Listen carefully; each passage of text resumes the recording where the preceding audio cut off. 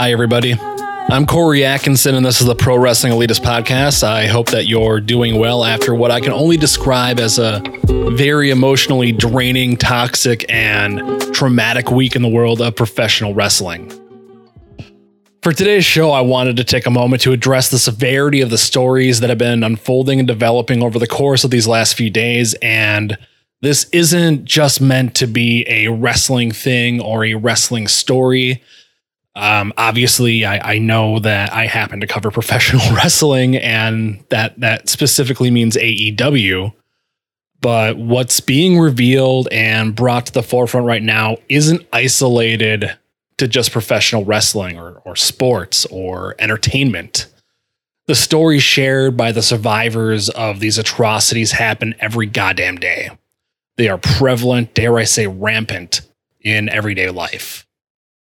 In fact, I promise you that there are some people listening to the show right now that have had to suffer through unwanted sexual advances, sexual abuse, molestation, domestic violence, threats, rape. No one should have to go through that. No one should have to be made to feel like their story doesn't matter, because their stories do matter. Our actions matter. Our responses matter to the survivors, to the brave men and women who came forward with your stories this week, and to the ones that will continue to come forward with their stories. Thank you. Thank you for coming forward. Your strength and your courage gives others strength and courage. To those who aren't ready or able to share their stories, know that you're not alone. There are resources for you. There are people out there, trained professionals that want to help you.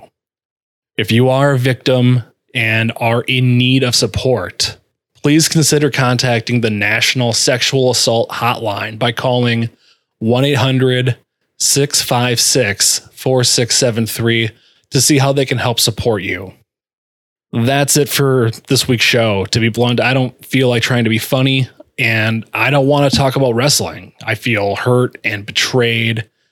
The thing that I get joy from, and the people that helped provide that happiness, they have betrayed that trust. And it's hard to want to live in that world right now. Right now, I don't believe it's a time for jokes. I believe it's a time for us all to collectively come together and listen. It's time for these voices to be heard. Please know that I'm an ally, no matter your profession or your background. I'm available to you. I'm just a DM or a text or a call away. I see you, I hear you, I respect you, and I believe you. We'll be back next week with our usual programming. Until then, stay safe and take care.